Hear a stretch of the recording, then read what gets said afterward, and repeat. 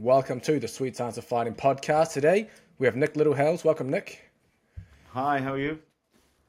I'm good, thank you. Thanks for coming on. And just so we can get a brief introduction about yourself, we'll do that. But Nick is the author of this book, Sleep. So if you're watching this, I'll link this down in the description afterwards. But also get your hands on that copy. I think I got this over maybe seven or 8 years ago when it first came out. But it's a great book.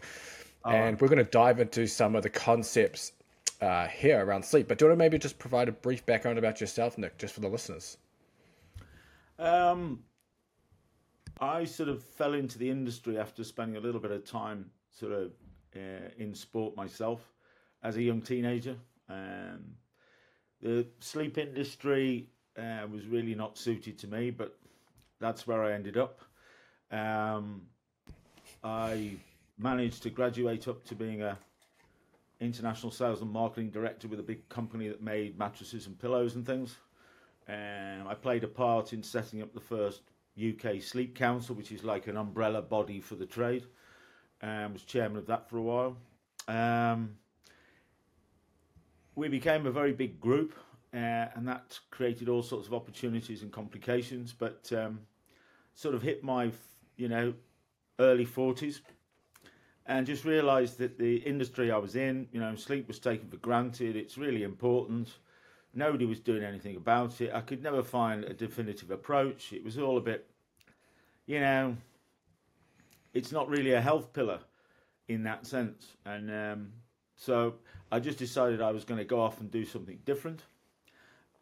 During that particular time, working my contract out, I happened to sponsor a local football club in the UK up in the northwest called Oldham Athletic.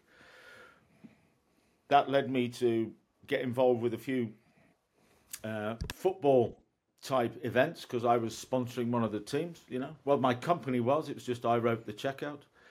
That meant I bumped into a manager of a local football team called Manchester United called Alex Ferguson. And this was the late 90s. And we just had a little conversational chat like you do in a room with other people.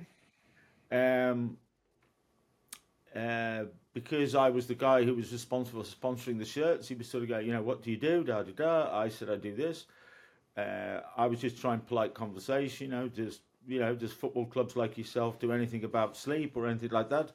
And he just said no. He happened to be quite intrigued why he said no. And asked the question of his staff, why don't we do anything in this particular area? And that led to a conversation with their head physio at the time. And we looked into, it asked me to come in and have a chat. I was not a sleep coach. I got a lot of experience. I'd seen a lot of things. I'd got my own particular views about things. So I was able to have a conversation with them along those lines, and we did a little bit of work with one of the players. That led on to doing a bit of work with some of the other players. That led on to thinking about more significant things when they started to do doubling up pre-season training sessions. So they'd train in the morning and in the afternoon, which they'd never done before, in preparation for the season. So that opened up certain discussions about the data that was being produced in the afternoon and the morning, that sort of slightly changed. That led into things like, I'm sure we'll come on to things like chronotypes, these sort of little genetic twists about morning and night timers.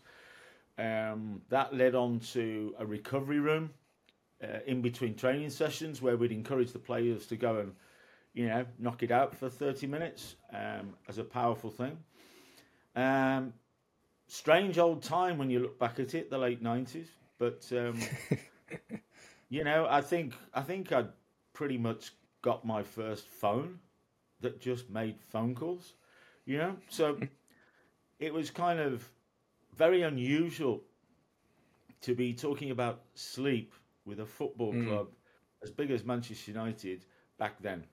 So probably any other manager, any other club at that particular time, that conversation would have never developed, Yeah. So a lot of those players went on to play for the national squad, England squad. That the lead physio for the national squad was also a physio for a club called Arsenal, and that led to me getting asked to go in and coach the first team squad at Arsenal with their manager Arsene Wenger at the time, who had a completely different maverick approach to managing athletes. So that's why he let me in. It was at that time that the media found out that there was somebody going around talking to these, pampered first team footballers in the UK about sleep, and it was a bit of tongue in cheek. It was a bit of laughing in the media, like, what on earth is this? So basically, I was given the title as a sleep coach, because obviously coaching sport and it's about sleep. So they gave me the title of sleep coach. And from that particular moment, I had to sort of make it up, to be honest, So what is a sleep coach? What does he do? How do you approach things? How do you deliver things? And so that sort of started my journey. And I can fairly safe to say, apart from one very loose area in the military where they would have somebody specifically about recovery and sleep within the military, but it was very, very basic. I was pretty much the first ever sleep coach, probably, in sport ever. So a journey then led to working with other clubs, other sports. Around 2008, I got involved with pretty much a dynamic cycling team called British Cycling and the Sky Pro Cycling team. That led us into 2012, the London Olympics, where we were smashing gold medals left, right and centre, winning the Tour de France. And it was all based on a thing called the aggregation of marginal gains. And that's just looking at absolutely everything and seeing if you can find a little 1% factor. Then it all comes together to create an overall improvement, rather than looking at any specific thing or any specific areas. Look at absolutely everything, like how you wash your hands, all that sort of stuff, So interesting. That really brought me a little bit more to the forefront, because in the aggregation of marginal gains, they couldn't ignore sleep. They got me in to help with that particular area, which was a very broad brush of all sorts of elements about the recovery and sleeping environments and everything. And then, since then, over the last 2 decades, wow, hasn't this world changed for anybody who's, older than 30? It's just been a constant shift of things. So now my role is a combination of protecting people from the challenges of this 27 world we live in, and but also looking at performance. And so it's a combination of the two. There's a lot more coaches around now. There's a lot more sleep experts. There's a lot more knowledge and information about. But I have to say, as I wander around working with all sorts of different elite athletes, including fighters, e-sporters, poker players, never mind, women's football, women's rugby, snowboarders, skiers, whatever it is, they're just humans who sleep. And whatever occupation they have to be, like in sport, you want to try and optimize that and not waste time doing it without benefits. So I think whilst there's a lot more focus on the area and a lot more knowledge and awareness, I think we're still on those first baby steps of trying to define an approach that people can adopt and feel comfortable and confident about it, and stop worrying about it, because that's its biggest disruptor. So, funny old journey. Didn't set out to be a sleep coach or whatever, but I have to say, it's been a bit of fun and quite rewarding when you're working inside of some of the most elite level sporting athletes and organizations. So, good fun, and thoroughly enjoyed it. Oh, nice. Yeah. And you mentioned about the approaches as well. So that's where I want to start this, because the general advice is always just sleep 8 hours. And as you mentioned, it can cause anxiety if you're going to bed maybe later than usual. You have to get up earlier than usual. you're only going to get 7.5, 7, and you go, oh shit, I need to fall asleep fast, and you can't fall asleep. And you get into these cycles of not being able to sleep for whatever reason. But do you want to maybe dive into your approach and this idea of, I guess, the myth of getting 8 hours? Because obviously within your approach, you're not looking to hit that 8 hour mark. You do things in cycles. So you want to maybe just dive into that a bit. Yeah, that's a big question. So I'll just tap into some of the key bits. Yeah. I became, you hear this, get your 8 hours. If you only get 6, you're going to fall apart, and complications in the short and the long term. I hadn't met anybody, including myself, who ever achieved a solid 8 hour block consistently, without awakenings, disturbances. So I thought, well, you can allocate 8, 9, 12 hours if you want, but are you actually going to go into a sleep state and get that quality sleep? Well, that's down to your brain. So I was confused by, just because you allocate the amount of time, does that mean you're getting the quality from your sleep? And the answer for me was no. There was no real argument about the percentage of recovery time in any 24 hours that a human would be in this sleep type state. So it's 30 odd percent. That makes 8 hours. So that's really where that comes from. But I was also fascinated by, up until electric light came into our lives back in the sort of 1930s, not that long ago, is that there was no evidence of humans actually sleeping in what's called a monophasic block, which is just one block nocturnally. It was always either twice a day, 3 times a day, or 4 or 6 times a day. And that's not necessarily the way that we perceive sleep today, but that was a lot of sort of going into a sleep state for a period of time, but also then other recovery moments. We're aware of things like siesta, midday. There's one late afternoon. And it's sort of like, well, that's called polyphasic sleeping. Now, why did we shift away from that? And that's because we invented light, we changed our exposure to light, we spent more time inside rather than outside. We sort of readjusted our own internal circadian clocks to do it. But probably up until the mid-90s, we were getting away with it, 1 block. And since then, there's so much more pressure and challenges, exciting, sometimes scary, in the world that we live in, that, and particularly in sport, that you just simply could not adopt that the whole premise about sleep's performance was getting a solid 8 hours. So like you said, it was always creating worry and anxiety that it's not being achieved. So I had been in many sleep clinics, and I had seen clinical professionals measuring us as humans in a clinic, and they would look at a 90-minute cycle. Right? They would watch brainwave patterns going through a 90-minute period, shifting through light sleep, deep sleep, REM sleep, this sort of thing. And they would come in sort of various percentages. So light sleep would pretty much dominate. The deep sleep, non-REM stuff, was probably around 20 to 25% max in any particular cycle. What was also, when you looked at the next 90-minute cycle, then those brainwave patterns keep generating it, but the same thing's happening. The brain's looking for that deep sleep, but it's only around 20 or 25%. Once you move into the third cycle, the third 90 minutes, so you're 4.5 hours in now, is the brain sort of stops hunting for that deep sleep, because you're actually moving into wake cycles.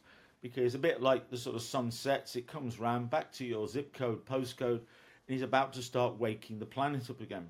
So it stopped looking in cycles 4, 5, and 4 and 5. So a 90-minute cycle is the length of a football game. So when I'm trying to change the sort of narrative, the language, and stop people thinking about sleep in 8 hours, it made sense to sort of think about, well, 5 90-minute cycles is 7.5 hours. Well, that defines it a little better, but we're thinking in cycles. It also allowed me to focus their attention on, it's the first 2 cycles of any sleep period that is the critical 2 cycles for developing this quality deep sleep, which can easily be lost. So if you looked at a sort of sleep-wake routine between, say, 11 o'clock at night and 6:30 in the morning, That's 5 90-minute cycles. That's 7.5 hours allocated. And so it's the first 2 cycles that we're trying to focus on in that 5-cycle routine. It gave us timings. It gave us sort of like an anchor point, a reset point. Like 6:30 is when we normally want to start our day. That's our sunrise. So we're trying to recreate an anchor point to start that 24-hour like the sun does.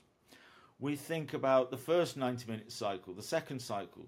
So when you get an anchor point like 6:30, then you've got 16 cycles.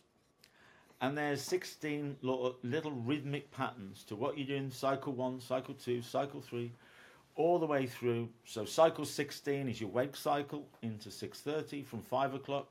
You've got 11 o'clock into 6:30, which is 5 90-minute cycles. But you could also consider 12:30 into 6:30 and 4 cycles and 6 hours without awakenings, without disturbances, still generating that deep sleep.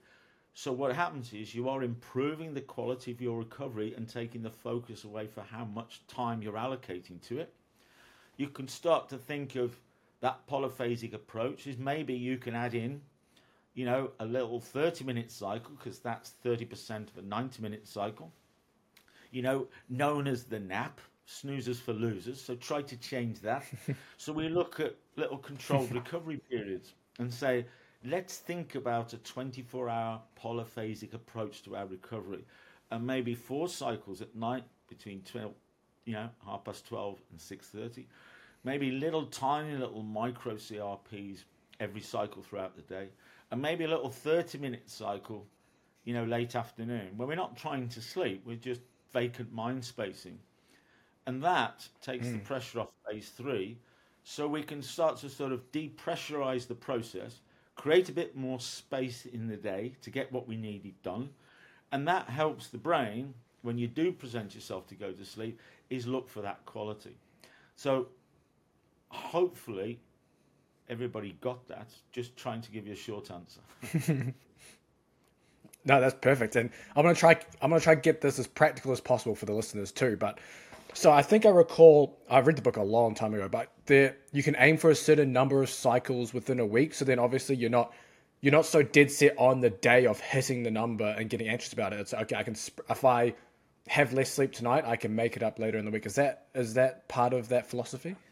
Absolutely. I think many people will be aware of, HRV, heart rate variability, and it's sort of, it's a good indicator to recovery and how an athlete is and how we all are, because we've all got trackers. So it is those sort of variabilities, isn't it? What you're looking for in there is what sort of numbers and data you're getting from those variabilities. So you've got human recovery variabilities. So what it is, we've all, hardly slept, not slept at all, had a really disturbed night, and the following day we still smash it. Right? We still go out and really achieve. So we kind of look at it and say, well, if you go 5 cycles a day, you're 5 a day, make sort of sleep recovery your first health pillar rather than tagged on at the back. And think 5 cycles a day could look like, 4 cycles nocturnally at night, like I mentioned, and 6 solid hours without disturbances, which could give you real quality. We can think of all these other little tiny moments in every other cycle that adds up. And then we can look at that 30-minute cycle as another one. So a 5-cycle routine could look like 4 nocturnal, 1 midday, short one. It could be just 5 nocturnal, between 11 and 6:30. But what you've got is a 5 a day. So 7 days, you've got 35 cycles. If you're using one routine, then that's 35 cycles nocturnally, 11 to 6:30. If you're on a 5-cycle routine but 4 nocturnally, then that's 28 nocturnal cycles, each 24 hours, bolstered by this late afternoon cycle, which you'll have 7 of them in a week. And maybe you're looking at, 4, 5 or 6 little micro recovery periods, just looking out the window, half filling your hydration bottle so you have to go to refill it. Creating little recovery moments that, 2 or 3 minutes for your brain all adds up. So you can actually sit down with a coach or yourself and go, look, 35 cycles across a 7-day period, I can truly try to look at this and adapt it to see which sort of combination works best for me. 4 at night or 5 at night. We've also got things getting in the way. Like in sport, it could be late night arrivals at airports. It could be traveling from East West Coast in America. There's all sorts of things. There's parties. There's holidays. There's late night games. There's all sorts of things that will get in the way. So what you're sort of looking at is, rather than going, I've got some variability. So across the course of 7 days, if I'm sort of achieving 28 nocturnal back-to-back cycles, if I'm balancing that with other little moments, then I'm getting my 35. But they might adjust themselves a little bit depending on certain things that are going on, right? So it really gives a coach to look at the week, look at the month, look at the year, because you just prorata that up, don't you? This is the target for the athlete, 35 a week, 5 a day, bang, bang, bang. And you can really sort of see where the pressure points are. And the things about it, you can start to take the pressure off those pressure points before you even get there, because you'll be able to adapt that technique in your head a little bit by going, I'm going to add something in midday as well as late afternoon. I'm going to not get in until 2 o'clock in the morning there. So rather than actually forcing myself to go to sleep when I'm high on adrenaline or I've been traveling, is to actually do other recovery activities in that bit before 6:30. And then midday, late afternoon, you're back on. So we all know about sleep deprivation, but you can't catch it up. You can't get it back. It's gone. So it's kind of that far more positive attitude towards what you're doing. Is it in certain periods of time, that sort of, your cycles will look a little bit different, but you're very positive of how you're optimizing your recovery. So instead of worrying about losing sleep or losing cycles or having to catch up and readjust, that's the last thing your brain wants, is a random approach to this. It likes some element of rhythm and pattern and consistency and sustainability. It's not looking at Monday through to Sunday. It has no relationship with 24 hours. That's the clock we put on it. It has no relationship with Sunday or Monday or Tuesday. So as a human, you should just sort of resync yourself into that mindset of, it's your rolling cycles as you go through every day, every 7-day period. Keep revealing what's going on, being able to adapt and adjust, bang. And suddenly you start hearing, athletes talking, how did you sleep last night? And they go, I don't even think about it. Why not? Well, I don't worry about it. Why not? Because I'm on a 35 cycle routine, 28 nocturnally, 7 midday, and 42 little tiny CRPs. And that's my parameters. And as long as I keep doing things, in every cycle of my day that I know adds up to help my brain. So when I present myself to sleep, I don't have to worry, because my brain will take over. It'll go and get the quality of sleep that I would like. Sometimes it won't. But when I wake up in the morning and start my day at 6:30, I just crack on with the same approach. I don't worry about what happened last night. I just keep doing the things I know work. And hopefully, more times than not, I get good quality recovery. And it's a far better mindset than, oh my God, I've only got 8 hours left before tomorrow morning. I need to go to sleep. Sleeping tablet, melatonin supplements, have a few beers, wherever it might, binaural beats, let me listen to this, let me meditate. It's all this sort of panic of you're in control of your sleep. But by that time, it's way too late. So it's sleeping is about what you do while you're awake, not while you're asleep.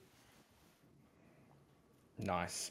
And just to take, I guess, this even deeper, for someone who maybe is working full-time. So, for example, a lot of the listeners might work full-time. They might train before work or after work or both.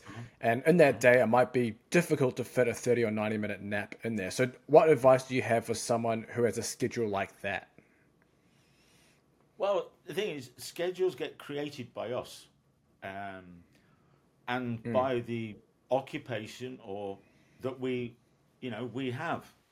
So it's a little like when children come along into people's lives, and it sort of completely shifts the whole ball game with schedules, doesn't it? So It's like, so you've chosen this Ours occupation. is 6 months. Yeah. And you've chosen this occupation. These are the demands of the occupation, and this is how you've got to roll. Okay.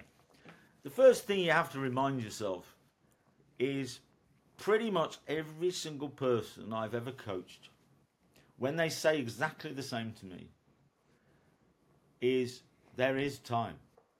It's just you don't allocate it, right? There's a lot of time in all of our lives where we're filling it we're filling it with stuff to do, and that can become quite obsessive. What you sort of do is go, well, there is 20 or 30 minutes that we can have for us. It's just how important it is to you, right? So you kind of give somebody that mindset that you can be more productive, you can train better, you can have less injuries, you can have more of a mental psychological gain, you can feel comfortable you're not wasting valuable time. I mean, 30% of a day, 8 hours, is a long time. It's more than anything else we do apart from breathing properly. You know what I mean? So it's kind of like, I don't want to be doing that. 30% of my day is doing that, and I'm not getting any gains from it, or I would love to get some gains. And that's what the 30 minutes becomes. So once you shift them into thinking like that, they start doing it, and suddenly they can actually put in more productive training sessions. They can protect themselves. They're more consistent. They create more space in the 24 hours, because there's periods when they will feel tired. There is fatigue, and they'll push through it. And it's trying to get rid of all of that to make them even quicker, faster, stronger. And it's when it doesn't take much for me to convince them, because that's why they come and talk to me, is there is another you, right? There's another you that you just don't know, because you think you're at your personal best. You think you're doing everything amazingly well and successful. But I can tell you now, there's another one that's just a little bit quicker, a little bit smarter, a little bit more alert, not so fatigued, and that's the person you want, right? To be when you need them to happen. So I always and I just remind them that, the last person I was coaching was a single-handed round-the-world sailor. Now that person decides to go on a challenge of sailing around the world on a boat. They're racing against other boats, but they can't see them. They're going through real challenges every day. They can't leave the deck and go down and get any sleep unless certain things are in place, because it's too dangerous. So we coach in one of the polyphasic approaches, which is multiphasic, 6 times in every 24 hours. So they'll just go down, strap themselves in, 26 minutes, grab some recovery, whatever that means, either sleeping or just back on their deck, and they do that for 3 months. And a lot of them will come back after that, and they've absolutely smashed it. And they go, why have I been trying to sleep in such long blocks, when actually I've just spent 3 months in a very intensive challenge, and I gathered all my recovery in a multiphasic way. So when they come back and they're on shore again, they just go, it's polyphasic for me, right? Because it's given them an example. And I think anybody who's listening to that, I haven't got time to cram in a 30-minute whatever. So, yeah. Fine. And as a coach, like you don't tell somebody to do something. They won't listen to you, or they won't sustain it. Join the gym in January, they left it in March. What you do is you take them on a little journey, and suddenly they realize that actually this is happening, and actually nothing's changed. They've just changed what they think is important. And once you're in that place, you never go back. And wished you'd done it, a long time ago, however old you are. But I certainly, when I'm working with elite athletes now, who are, 11, 12, 13, 14, 15, 16 years old, 18 years old, they absolutely love it, because they do not want to waste a minute of their days doing something without any benefits. They want to smash it 24/7. They want to feel like they're doing something that protects them, that allows them to have a long career and achieve what they want. So they can look at it and go, wow, That's my edge. If I can if I can go into that area and find my gains in that 30%, that's going to give me a real head start on everybody else, right? Because I will be better than everybody else when it matters, you know? Don't know whether that answers your Yeah, question. and Basically, you no, know, that's perfect. adopt this very specific word, which is the first place you start on any journey, is are you coachable? Do you want to be coached? Right? And you have to ask yourself that question. Otherwise, what you try and do is consistently make it up yourself. There's too much information at the end of your fingertips to find it out yourself. And you think you can manage and coach yourself and discipline yourself and everything else. I can tell you now, that ain't working. It doesn't work for people. No, that's a good call. And I wanted to dive into that nocturnal sleep cycle as well a little further. I think in the book you mentioned around when you mentioned setting your wake time, and that's always your wake time. So if you miss, for example, the 11 to 6:30 example, say you miss the 11 o'clock window for whatever reason, and it's 11:30, you would then wait till 12:30, and then always wake up at 6:30, regardless.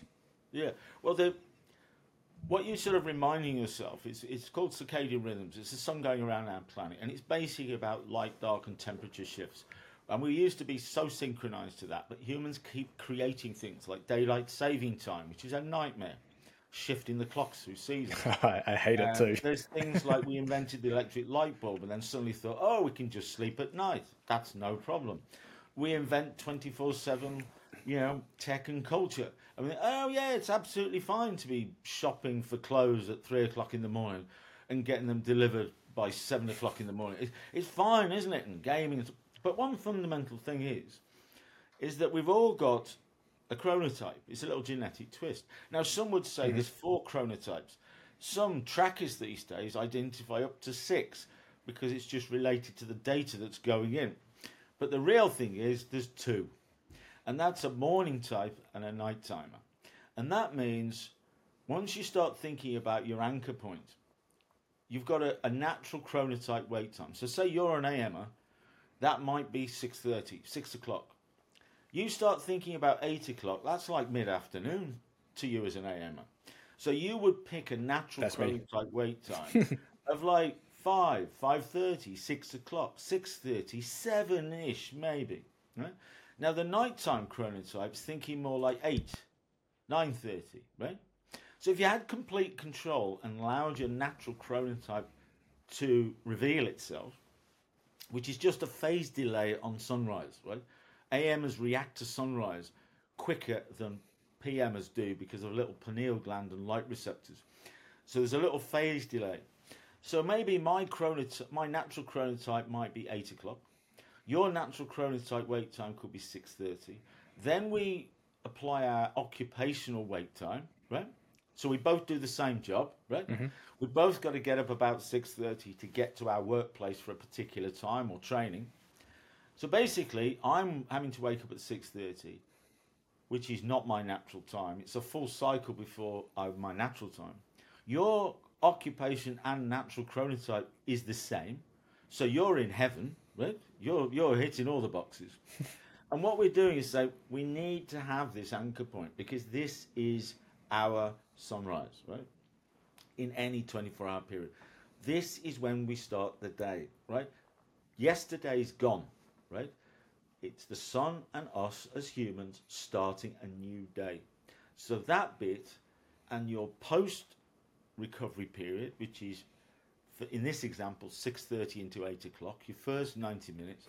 So the nighttime chronotype me has to really focus on what I do in that first 90 minutes, particularly focused around light, because I've got to get myself into the same place as you do more naturally, right? So it sort of gives you a focus. Is we're both at 6:30. I know my chronotype, you know yours. What do I do in that first 90 minutes? So what you're saying is you come back again. Excuse me. Is the 16th cycle between 5 and 6:30 is your wake cycle.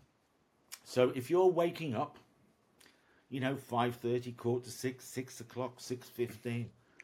And then you're able to start your day around 6:30. Don't get too hung up. It's not exactly on the 6:30 clock. It's within that little time frame.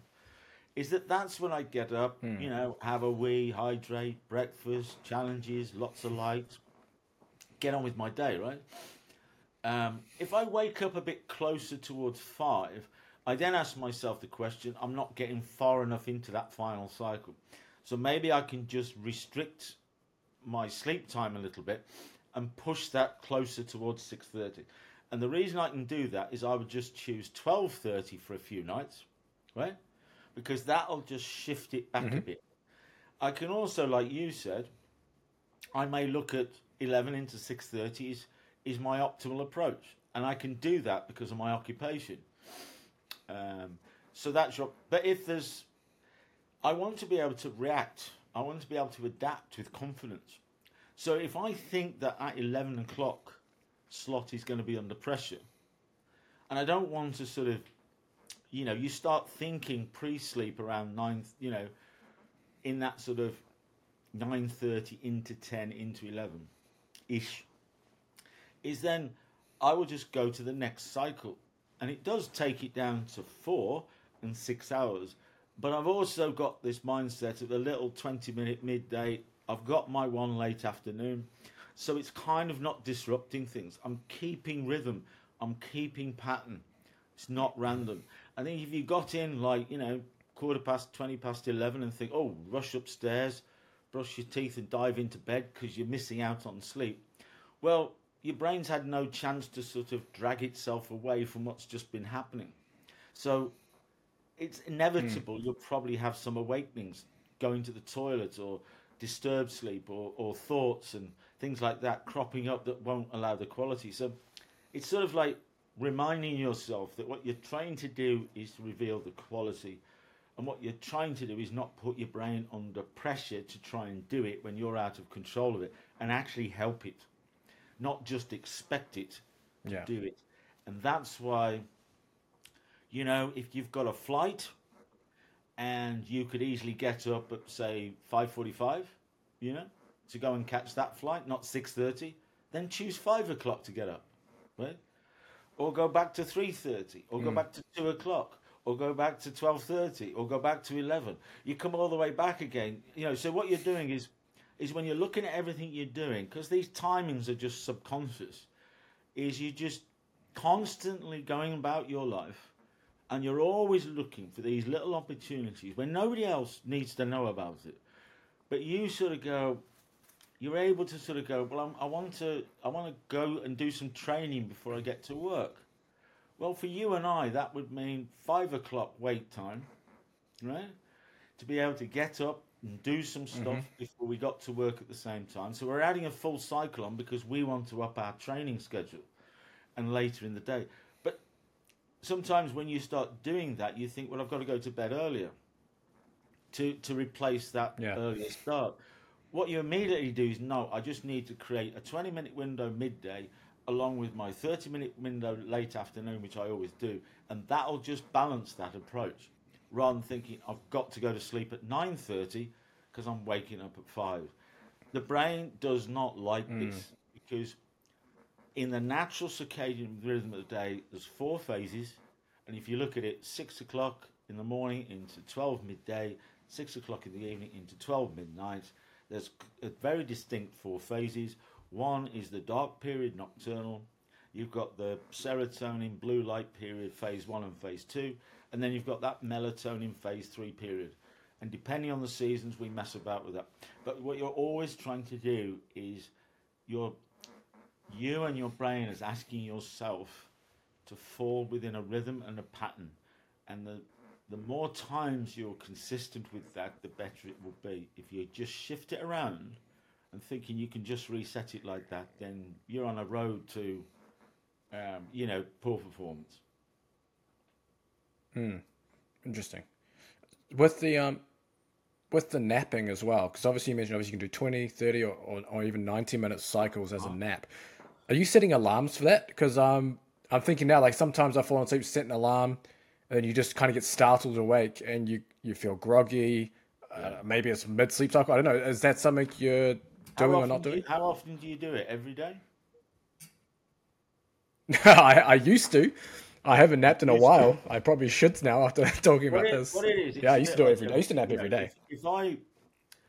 if I do something that I think is positive, you know, like maybe taking half a liter of water on every 30 minutes, okay, then I shift that to half a liter every 2 or 3 hours. I'm starting to feel the effects of it, right? And it's because I'm shifting that thing. If I'm doing certain exercise routines and I stop it for a week, when I go back, it seems to be more difficult.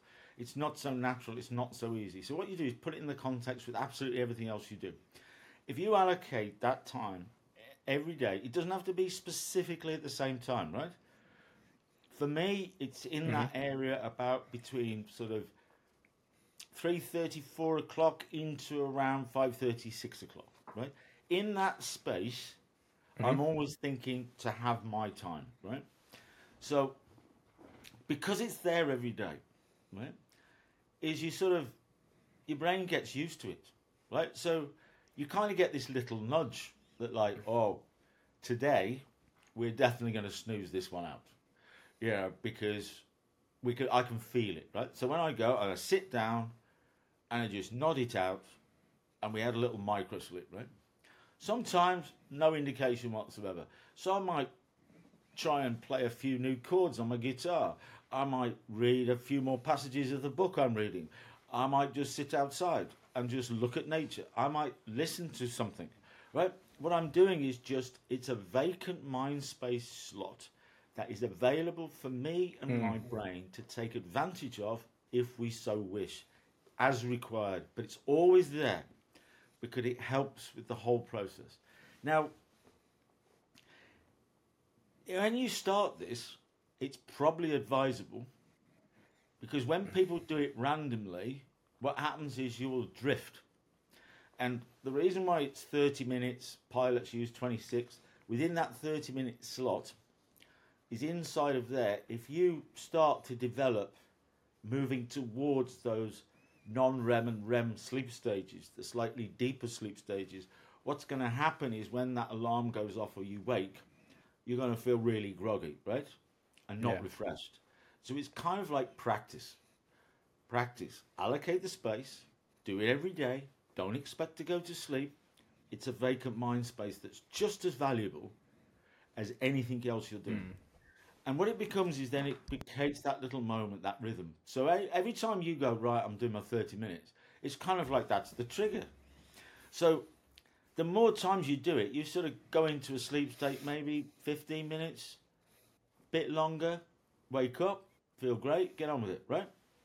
At the start, you could think, I don't want to suggest anybody should use caffeine, but, caffeine's used in all sorts of positive ways. And if you use caffeine, fine. But you sort of a little bit of caffeine in a controlled way over your rolling 24 hours gives you a little nudge, right? And what it has about 15, 20 minutes to kick in. So a little bit of caffeine, part of an overall plan, right? A little bit of caffeine just before it. You drop into some sort of micro sleep or not. It then starts to kick in a little bit and hops you out if you did, right? In a nice controlled way, like cyclists on time trials. It's not, we don't want the highs and lows of caffeine. We just use it or not. Anyway, so if you put an alarm on and you just sit there, don't go into a micro sleep and the alarm goes off, you feel fine. Right? It's just timing a period for you, isn't it?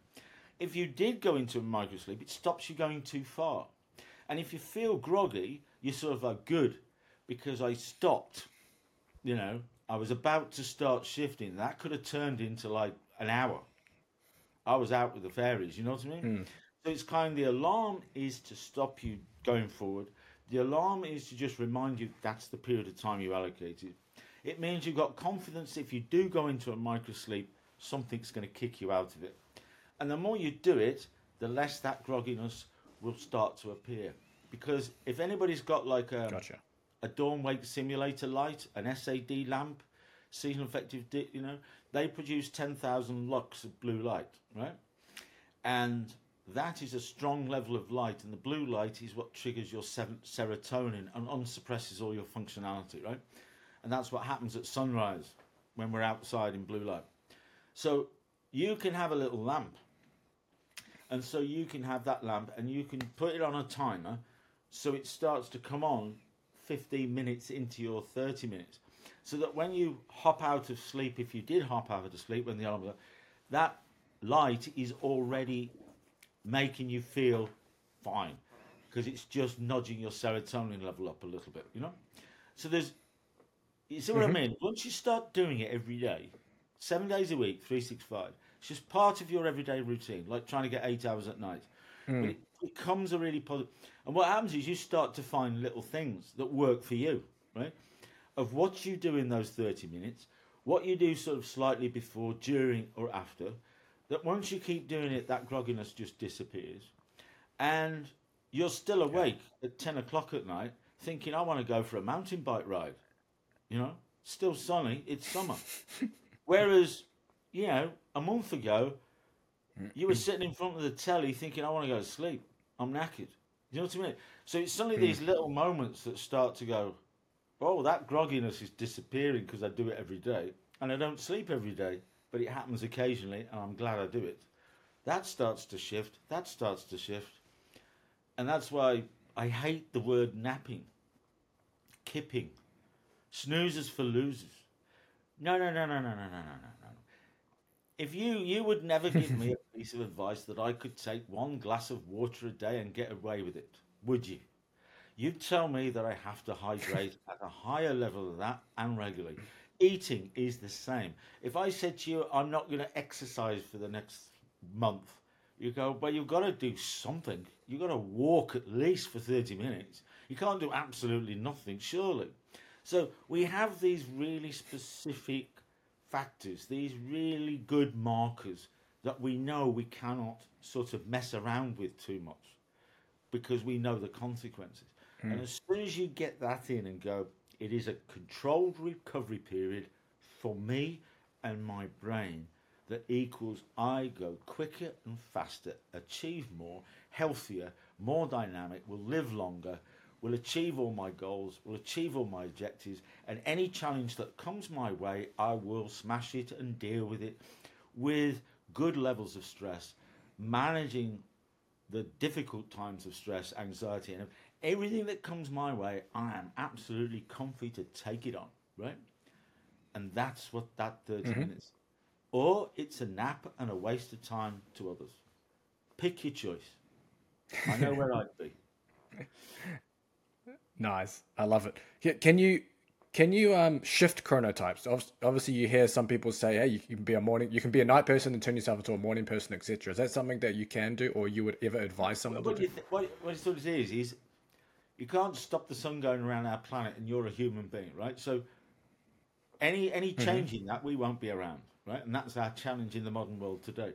So that's it, right? We give that a 24-hour period. Now, what happens is that humans have to live in all sorts of different places on the planet, northern, southern hemisphere, here, there, everywhere.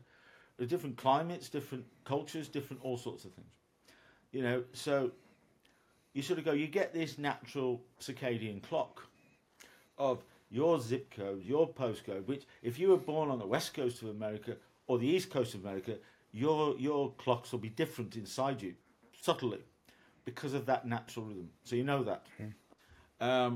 We can all see the sun and the moon wherever we are on this planet. So it gives you that sort of mindset of, hang on a minute, keep that in place. What you do is then, you're going to be, a surgeon, and you have to work night shifts. You're a firefighter, you're a policeman, you're a pilot, you're a parent. Nowadays, we have 24-hour businesses and shops and everything else. So you just do it. You're doing a normal job, but you work nights and shift patterns.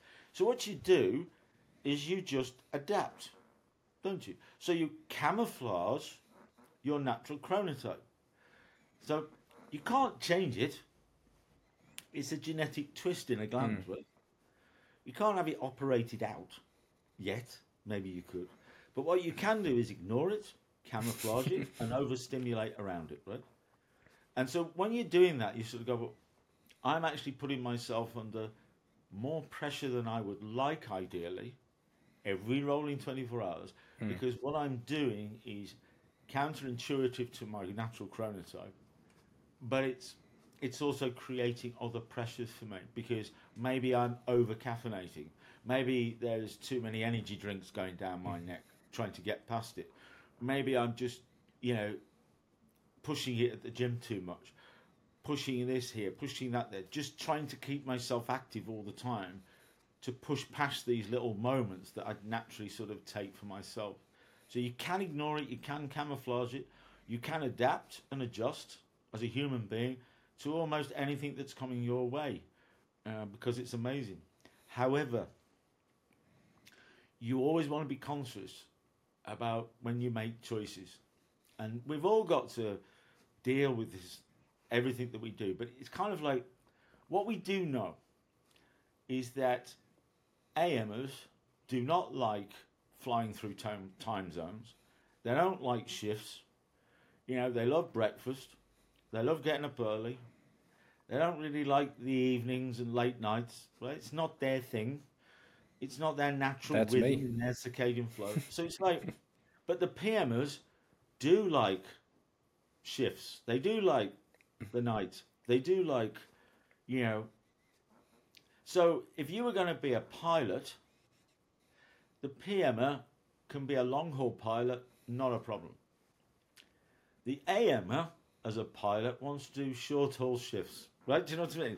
So it's sort of like, you know that if you're going to be, you want to be a pilot in that example, and you know that part of that occupation might have sort of its long haul stuff, it's not to avoid it, but what you have to say is, I know so many pilots who did long haul and their morning chronotypes, and after 10 years they've had enough. They probably had enough after the first year. After the 5 years, what they've been doing is compensating like mad for something that's going on all the time. Is they are naturally fighting a natural rhythm to their day by being a long haul pilot as an AMer. Right? So we're starting to sort of use this knowledge we have now to, and certainly the work I've done and what was in that book, and there's another one coming out soon which is slightly different. But Awesome. it's more like a workbook, handbook, you know, because inside the book you read 7 years ago, there was a technique hidden in there somewhere, wasn't it? The R90 technique, recovery cycles, you know, looking at it, all those various key factors. Well, that's all being put together inside a handbook that you can just download and create your own approach, yeah, with me by your side, sort of thing.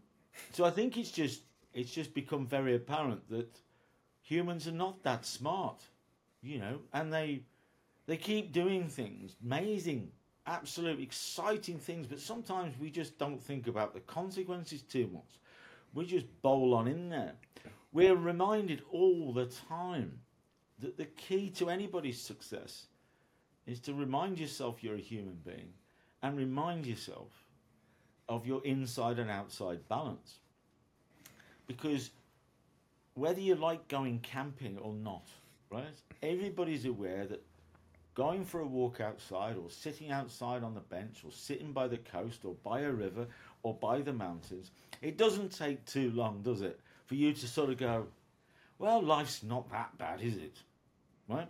Because it's that sort of shift, isn't it? If you ever go camping for a week or something, you're out in the mountains, whatever, it doesn't take that long because you've got no fancy mattresses, you've got no real security, but suddenly you start waking up naturally.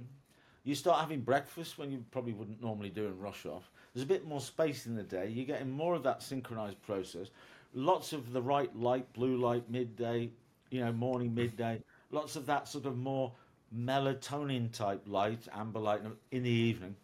And everything's just within sort of like 48 hours. You wonder why you want to go home. You know what I mean? It's sort of like, wow. So what you're sort of trying to say to yourself is sit down, get a piece of paper or whatever, stick it on your pad, get your pencil out, and just go, you know, try to sort of reflect that if you went away for a week or something like that, on a holiday, on a break like that, even if you're with other people and family, is just how far are you away from that as an everyday approach. And so to not worry about it, because some people live in apartments and city blocks and live in busy cities, and some people live in the countryside, and some people live in different parts of the world. It's just a sort of, it's just this aggregation of marginal gains, isn't it? If you can just start to do little things in cycle 1 from 6:30 into 8, 8 into 9:30, move into cycle 8, and then you're doing your little 30 minutes. Then you're doing that, then you do that. And you're sort of doing little things each week, each month, that just keep building up. Suddenly you find what is your optimized rhythm. And you sort of think, well, at least I've moved some percentage point towards that outside natural human life. So I'm improving what's going on, so I get a better balance, right? It's all about regaining your balance. So sometimes the pressure will sort of tip you a little bit, in that direction. So what you do is just make those subtle changes again and just bring it back, right? And that's really what sleep is all about, to stop worrying about it. It's just, now how to optimize your best balance as you as a human being. And it is that relationship with that whole thing, that's key to your success. Mm-hmm. No, that's a perfect way to end this podcast too, Nick. So thanks for coming on. And for anyone who wants to learn more, read more, make sure you pick up his book. There'll be a link in the description for that too. But where can people follow you and find you, Nick? I'm a sport, no S, sleep coach. So sportsleepcoach.com. I'm always chucking, content up there. There's the social media places, Instagram, TikTok, all the places you can find it. Where I'm not a prolific poster. I sort of post when I think there's something worth saying or sharing. There's a little Audible course on the website, which I did myself with a company. So you can just listen while you're walking the dog or riding your bike or even fighting in the ring or whatever. Listen to me talking to you about 7 little steps. There's the book. It's still relevant. It's moving into its 8th year now. It's in 18 languages around the world. Arabic, Japanese, Chinese. We're all human. We all sleep. So everything in that book just applies to everybody, whoever you are. And even though maybe some of it might be, I wouldn't say out of date. I think that's understating it a little bit. But it's definitely worth a read. And if it gets you on that first step of making some little changes, that would be amazing. I can tell you that's amazing. You're talking to me after 7 years of reading that book, so it must have had some impact. That's for sure. For sure. No, awesome. So for anyone, those will be down in the description too to check out. But thanks for coming on, Nick. Appreciate it. No problem at all. Hey, go and get one of your little CRPs that you stopped doing. Bring it back into your life. For sure, I need to do it. That's what I'm going to do today. All right, mate.